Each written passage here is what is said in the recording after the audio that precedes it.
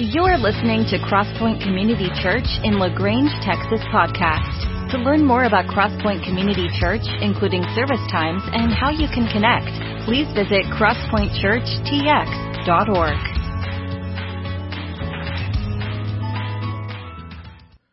Well, hey, good morning. You doing all right? We had a full worship team up here today. We're going to build a bigger building just for the worship team. And it's exciting. Yeah. Hey, listen, we can clap here. It's okay. I hear some of y'all sometimes you're like, can I? And I was like, yes, do it. All right, go for it. Last week it's so interesting because, today there's like 400 people up here on stage as part of the worship team. Last week there were 2. And I love it, the differences and all those different expressions and different ways that we can worship God. And even last week as Tim and Dylan were preparing and getting ready, making sure that everything was ready for the services and stuff, I'd walked in for a little bit and they were jamming out like coffee house style. And then next thing you know, I'm out here just a little bit. And all of a sudden I'm like, man, I recognize that song, but I don't recognize that song as like a worship song we've been doing. And so I stick my head in the door, and right as I stick my head in the door, I see them like doing motions. Like they've got a little song that they're doing. And it sounded like all the pretty ladies dance like this, and they were doing this whole thing. And so I don't know if that's because their wives were away at Woven and they had a little free time or what was going on. But I was in the back and I was like, next week. And so if that song comes out, I don't know what happens. But anyway, so, hey, listen, I'm glad that you're here.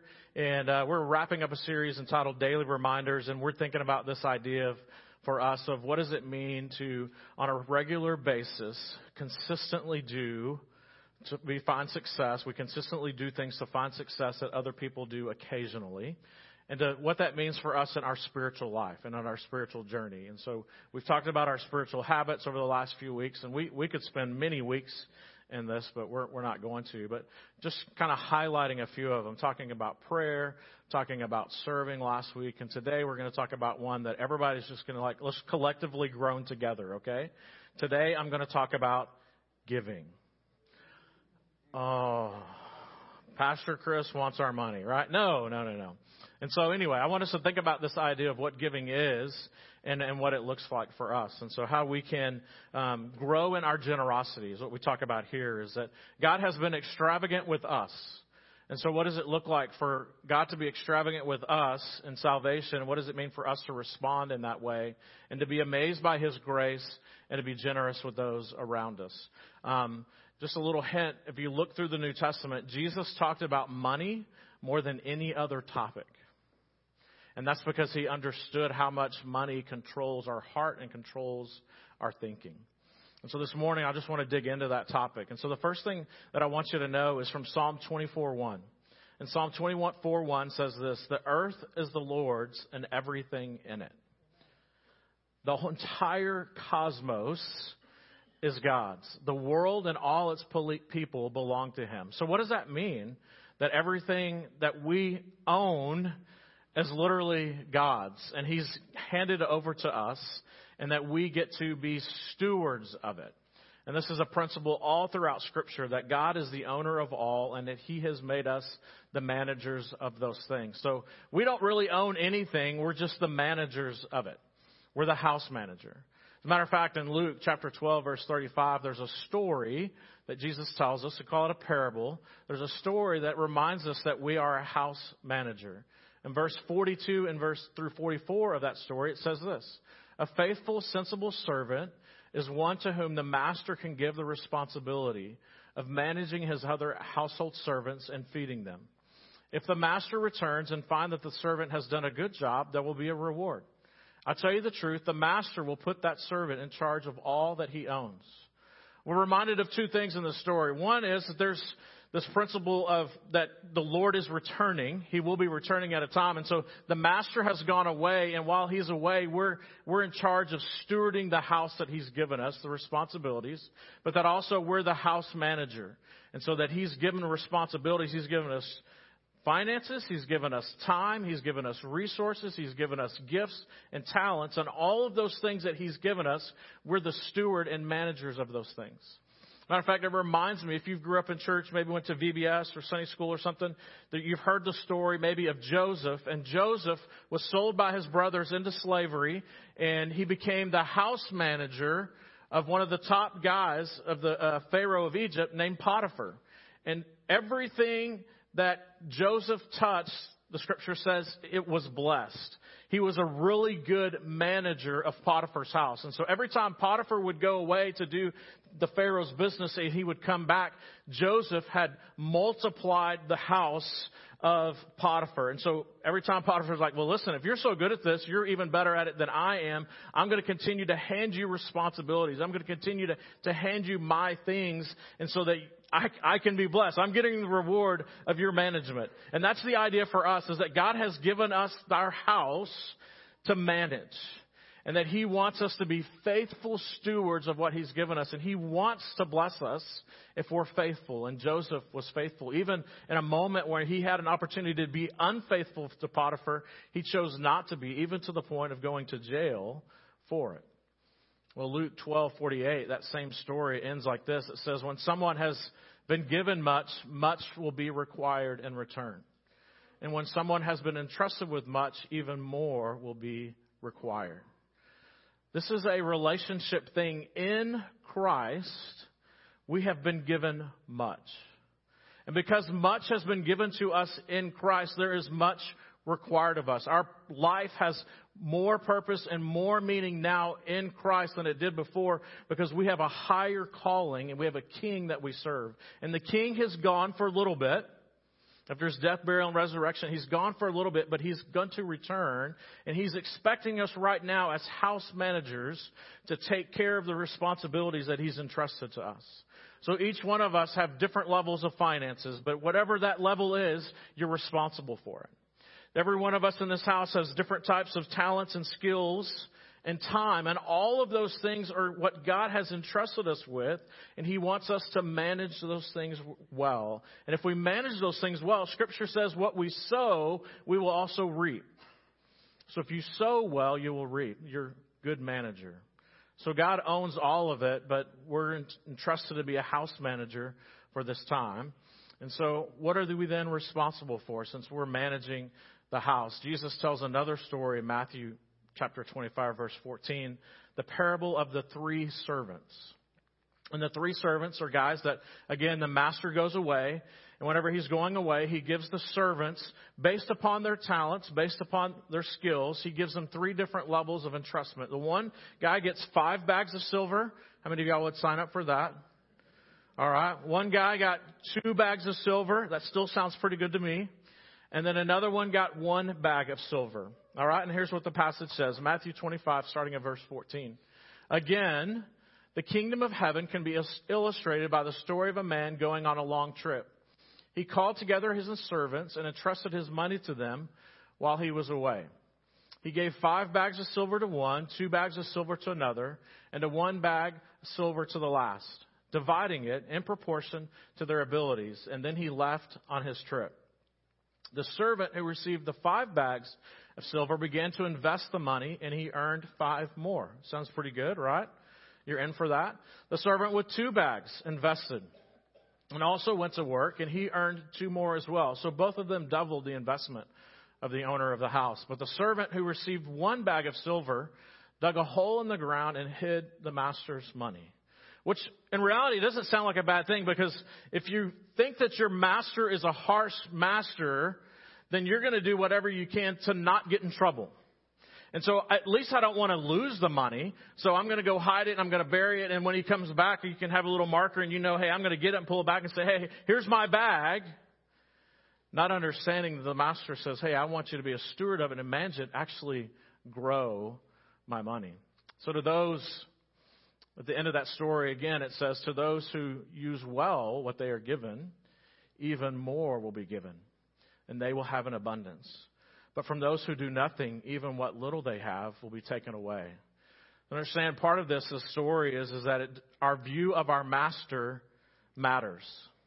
If you understand that God the Father loves you and cares for you, and He's entrusted you with some things to manage, finances, resources, all those skills and talents, and you understand that He loves you and He cares for you, and then you will manage his resources differently than if you think he's a harsh master waiting to catch you and get in trouble and to harm you and to hurt you. If you have a master that you think is going to harm you and hurt you, then you're going to be the one that goes and hides things and like, listen, I don't want to get in trouble. So I'm going to do what I can to think that I'm not going to get in trouble. But if you have a master where you think, listen, he's there encouraging me. He wants me to do my best. He wants me the fullest life for me. Then you're going to go treat the resources he gives you a little bit differently. You're responsible for how you use what God gives you, whether it's your time, your talents, or your treasure. But our view of God also matters, our perspective of him. God owns everything. We're the house manager. We're responsible for what he's entrusted to us to use the gifts for his purposes. So how do we do that? Matthew chapter 6, verse 19 through 24. If you have your Bibles, you can turn there. We're going to sit there for a minute. How do we understand how we're to take care of the resources that God's given us? In Matthew chapter 6, verse 19 through 24, Jesus uses this interesting illustration of that we should have a good eye, a healthy eye, and not a bad eye. Now, I don't know about you, but I grew up in a house where I didn't grow up in a house. My kids grew up in a house where my daughter played softball. And if you've ever had to endure softball with girls, and I love softball, so here, listen, it's a great sport. I think it's maybe even better than baseball because it's moving fast and all that different stuff. But the thing about softball that can kind of, if you're new to softball, that can kind of throw you off is they have a cheer for everything. No lie. You could strike out swinging and not even come close to the ball, and they are going to encourage you. Right? It's just a whole different sport. I tried to get my son to do it in baseball, and I was like, dude, you need to do one of these. He's like, not happening. And so it's just a different deal. And so, I mean, I got to learn all of them and hear all of them. And it changed from, like 12-year-old softball to high school softball. It kind of became a little different. And then you get to college softball, and it's a whole other thing. And because I was thinking, hey, college softball, they don't do that. They doubled down on it. And so you could hear it. Even there was times that we weren't able to see our daughter, like go visit and watch her play. But on college, you could hear her. She's got that voice, the gift of that voice. And so you could hear. And so there was this one softball cheer. There's actually 3 different versions of it. And it talks about having a good eye. And she sent it to me, and I'm like, I don't have that kind of rhythm. But it's like GOODEYE, good eye, good eye. It went high, you saw low, whatever it is, all this different stuff. And I'm like, and it's like every pitch that's not a strike, it's like, good eye, da, da, da, da, da. I'm like, good Lord, can somebody have a bad eye? Like, listen, that pitch was nowhere near. You don't have to have a good eye to know that wasn't a strike, right? But this is the idea, is that we're to have a good eye. And even my daughter in college, one of the other colleges was doing a study. And so they brought in some doctors, and these doctors had discovered that you can do some eye stuff, and you can do a little test with the eyes, and you can tell that some girls struggle with high pitches, some girls struggle with low pitches, or outside, inside, and all this different stuff. And so they did this study, and they determined that that's actually a natural thing. And so they can tell you from this test that they do on the eye of, hey, listen, you're susceptible to the high strike. Because you don't see it. You just don't, your eye, the way that your eye perceives it coming out of the hand, and all these different depth perception, and even the movement of the ball, all this different stuff. And so I'm like, I could have told you that you were susceptible to high strike because I've watched you swing at it for year after year, right?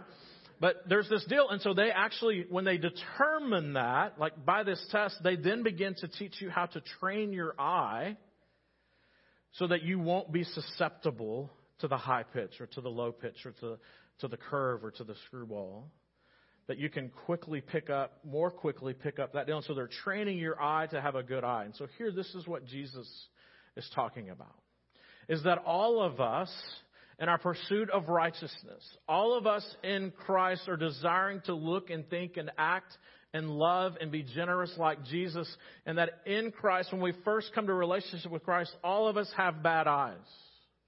All of us have some unhealthiness about our eyes, but when we gain perspective of who Jesus is and who we are, we begin to train our eyes, begin to train our heart, begin to train the way that we love and care for people through this training of the good eye and the bad eye.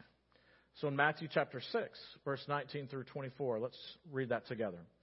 Don't store up treasures here on earth where moths eat them and rust destroy them, and where thieves break in and steal. Let's stop. That seems pretty easy, right? If you store up things here, if you've got storage bins, you've got a garage, you've got all this different stuff, if you store something and lock it up long enough, something's going to happen to it. Rust is going to happen to it. Somebody could steal it, all kinds of different things. One, because you're not using it. It's just stuff that you're just kind of grabbing and taking and saying, listen, this gives me worth and value and identity, and so I need it and I can't get rid of it. How many of you have some stuff like that? That you're like, hey, it needs to go to the thrift store. It needs to go to wherever. I need to donate it to someone else, and you don't. Even there's a Geico commercial recently, where the guy's training people to not be like their parents, And there was one even the other day that I saw, and this guy walks up to the dumpster and he's throwing out manuals. And he's like, hey, when's the last time that you had that Instapot? And he's like, it's been 10 years. And he goes, well, you don't need the manuals anymore, right? So you got to get rid of those things. So some of us are like that. Like we just kind of hold on to things because we might need it.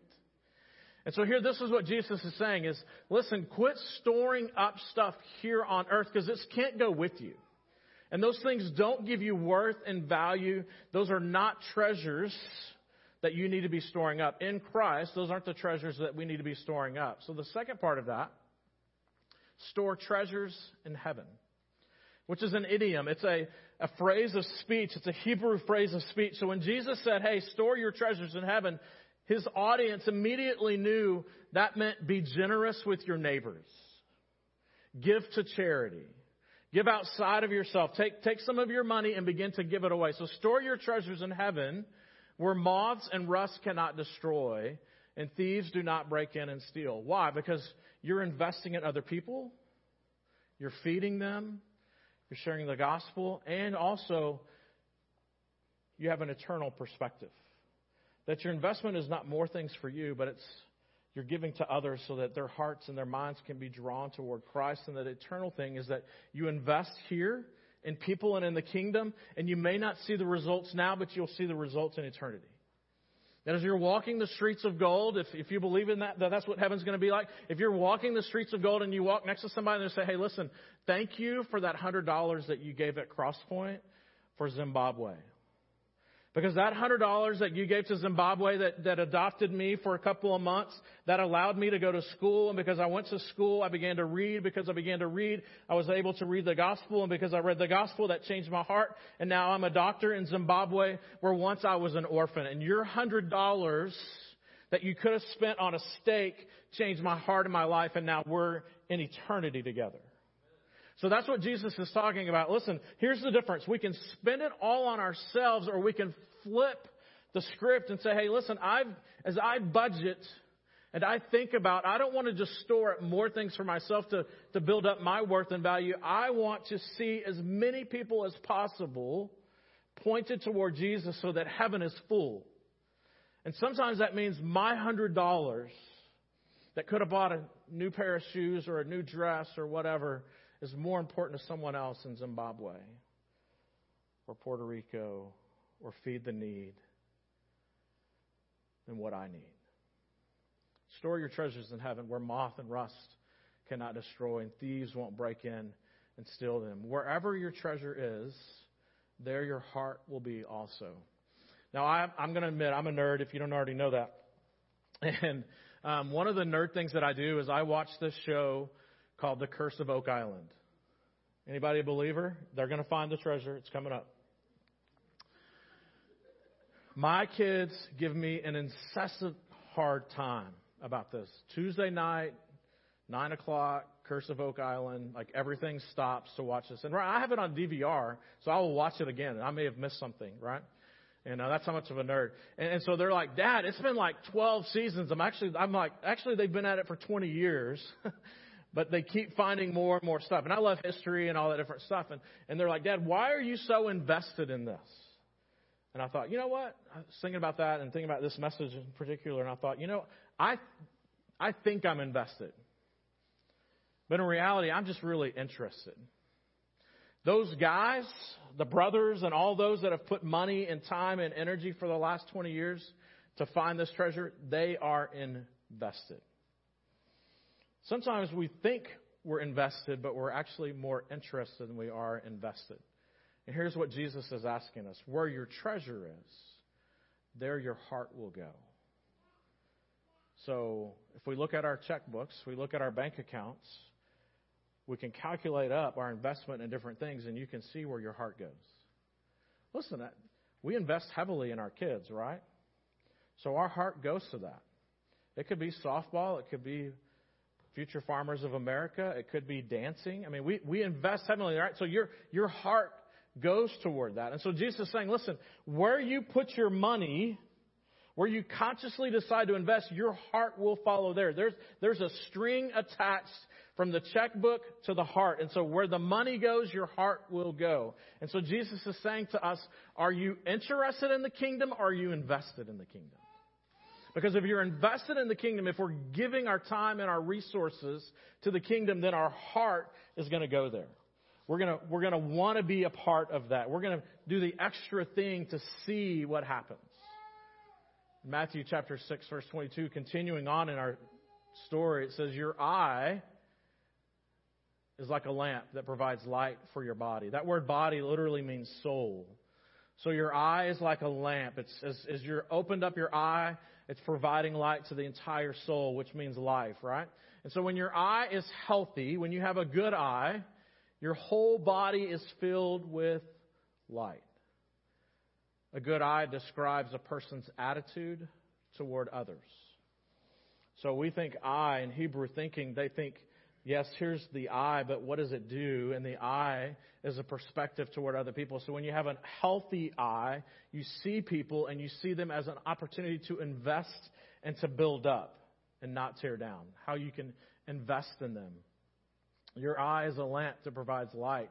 But when your eye is unhealthy, when you have a bad eye, your whole body is filled with darkness. Your soul, your spiritual condition is actually dark. When you have a good eye, you see others and how you can invest and how you can care for them. And your whole light, your whole soul fills up with light. But when you have a dark eye, a bad eye, you don't even know how dark it is, it says. And the light that you think that you have is actually darkness. How deep is that darkness? How many of you have ever been into a dark place and you originally walk into a dark room and you can't see? And so you just kind of stop for a second. And what are you doing in that moment? You know that, one, it's for safety and security. You don't know what's in front of you or around you. And so you kind of stop. And over a little bit of time, your eye begins to adjust. And so if there's any source of light coming into that room, your eye will adjust and then you can begin to move forward and you can feel safe and secure to take a step. But there are places where it is so dark that there is no source of light and you cannot see. Your eye will not adjust. You can put your hand in front of your face and you will not be able to see it. And so this is what Jesus is talking about, is that if we have an unhealthy eye, the eye begins to get unhealthier and healthier and healthier. I know that's not good English, okay? But it begins to literally atrophy and die. And so that we don't even recognize that we went from a room where there was at least a little bit of source of light that we could walk safely and securely till we get to a point where our eye is dead, our soul is dead, and we're not even aware of the fact that we're walking in complete darkness. And then we're about to trip and to fall and to be hurt and to look like a fool because we think we're walking with confidence. That's a false confidence because our eye and our soul is completely dark. But when your eye is unhealthy, your whole body is filled with darkness. And if that light that you think you actually have darkness, how deep that darkness is. A good eye can see the needs of those around them and responds. It sees the needs around and responds. A bad eye thinks only of themselves. Put a little note. 2-year-old. Even Proverbs tells us Greedy people are bad eyes. Try to get rich quick, but they don't realize they're headed for poverty. Right? They're in complete darkness. It's all about me. I need more. Proverbs 22:9. Blessed, the good eye, are those who are generous because they feed the poor. There's an eye test for righteousness. A good eye or a bad eye? So you sing the cheer. Good eye, good eye. Used to see the ball coming. Good eye, good eye. What's that mean? Am I seeing people? Am I seeing opportunities to care for people around me? That God has made me a house manager of the resource that He's given me. And I don't know your financial situation. And for some of you, be like, hey, I don't have an extra 2 nickels at the end of the month to rub together to give to anyone else. God has given you other resources as well. Here's what I want you to hear from me today. This is not just about money. This is about everything that God has entrusted you with. That you have skills, you have talents, you have wisdom, you have experience, you have finances, and all of those things are a part of the house that God has given you to manage and to share with other people to make their lives better so that one more might come to know Christ. So from the Hebrew mind, this idea of eyes also leads to this idea of obviously of seeing, right? And so in the Hebrew act, it's not just a mental activity to see, but there's a physical outcome that should happen. Even if you remember the story, there's a story of Abraham who had 2 sons, Ishmael and Isaac, and they're still fighting, by the way. Hamas and Israel, those are Ishmael and Isaac. And so these 2 brothers, and Isaac was to be sacrificed. God had told Abraham, hey, I need you to sacrifice Isaac and go to Mount Moriah, go to this place. And so they begin the journey. And along the way, Isaac realizes, hey, we're about to have a sacrifice, and I don't see anything to be sacrificed. And he asks Dad, Abraham, he says, hey, where's the sacrifice going to come from? And Abraham's response is this. It's a good eye response. Abraham's response to his son Isaac, he says, son, God has a good eye. The Lord will provide. And that word provide means the Lord will see with a good eye and be generous with us. And so Abraham, in that moment, his faith was credited to him as righteousness. That he walked into probably the scariest moment of his life, and he knew the character of God. God had always been generous. God had always taken care of him. And so in that moment, when he was asking of him of the most expensive thing Abraham could possibly give, he says, the Lord will see and provide. And for us, what does it look like in those moments where God asks us to be generous and we're like, but this gives me worth and value and meaning and purpose. And God says, let's set that aside because I want to be the thing that gives you worth and meaning and value and purpose. Even the last part of this Matthew chapter 22 or Matthew chapter 6, the very last verse says this. No one can serve what? 2 masters. For you will hate one and love the other. You will be devoted to one and despise the other. You cannot serve God and be enslaved to money or to your resources or to the things that you have built up so that you can have meaning and purpose and value in the image that you've worked so hard at. You can only worship one thing. Worship is to give ultimate place, power, authority, rights, and privileges to someone or something in your life. So my question for you this morning is, do you have a good eye or a bad eye? Are you interested in the kingdom or are you invested? Do you have limiting beliefs or liberated truths? Limiting beliefs or liberated truths? Liberating truths means that truth sets you free. In other words, God loves you and cares for you and will provide for you. Last verse I want to read. It's a verse that's kind of a strong verse, okay? It's Malachi 3:10. It says, bring all the tithes. And tithes is the first fruits of what you make, all right? So bring all the first fruits into the storehouse so that there will be enough food in my temple. If you do, says the Lord of heaven's armies, I will open the windows of heaven for you, and I will pour out a blessing so great you won't have enough room to take it in. Try it. This is the only time God says this in all of Scripture. What's He say? Put me to the test. In other words, he says, be generous and watch what I don't do. I will open up my storehouses for you. We reap what we sow. I want to do something. I want to challenge you. I don't know where you're at in giving and all that different stuff. And I'm not asking you to even give, hey, if you give $1,000, you'll get a sweaty thing from me and it's anointed or something. None of that stuff, all right? I don't want something from you. I truly want something for you. Hopefully you know me well enough now that you know that I'm not, we don't talk about money a whole lot here. But I do want something for you. And so here's what I want to challenge you. Is we're going to do a 90-day giving challenge. So from today to the next 90 days. And if you haven't given before and you're just like, hey, I'm going to try this, then give $5 a week or whatever you determine. Just go away today and just think, hey, what can I begin to give to the kingdom? And begin to give that.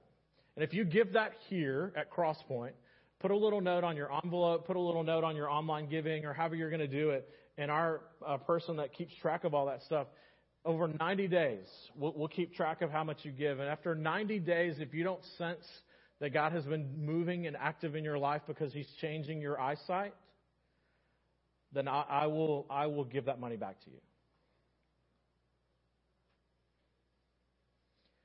If you give $10,000 and you're like, God didn't show up, I'm going to trust the Scripture and I'm going to give it back to you. Is that okay?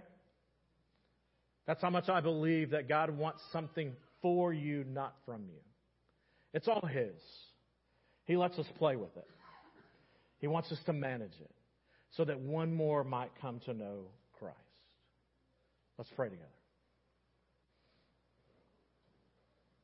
Father, thank you for your extravagance with us. For God so loved the world that He gave it all. Father, may you just work in our hearts. May you work in our eyes. May we have healthy eyes that as we see the needs around us that we can respond. Father, for some of us, that means that we need to look at our budgets and do away with some things because we're unable to respond right now because we're tied down to other things. And those things aren't necessarily good or bad, but Father, if you're moving in our hearts to do some of these things, we can't be generous if we're tied down. And so, Father, I pray for this group of people that they would be liberated by the truth that we desire to worship you and worship you alone. And in that, we don't care about the opinions of our neighbors of what we own or don't own or what we look like or don't look like. The only opinion that matters to us, the only applause that matters to us, the only stage that matters to us is the stage in front of you and the applause of you as we worship you. Father, may you be brought glory and honor this week. Father, I pray that this passage in Malachi that put you to the test, Father, I pray that as people in this room decide, hey, I'm going to give $1 a week or whatever it may be, Father, that in that you show yourself to be faithful and true in their lives that you have in mine and so many others in this room. Father, thank you. It's in your Son's name that we pray. Amen.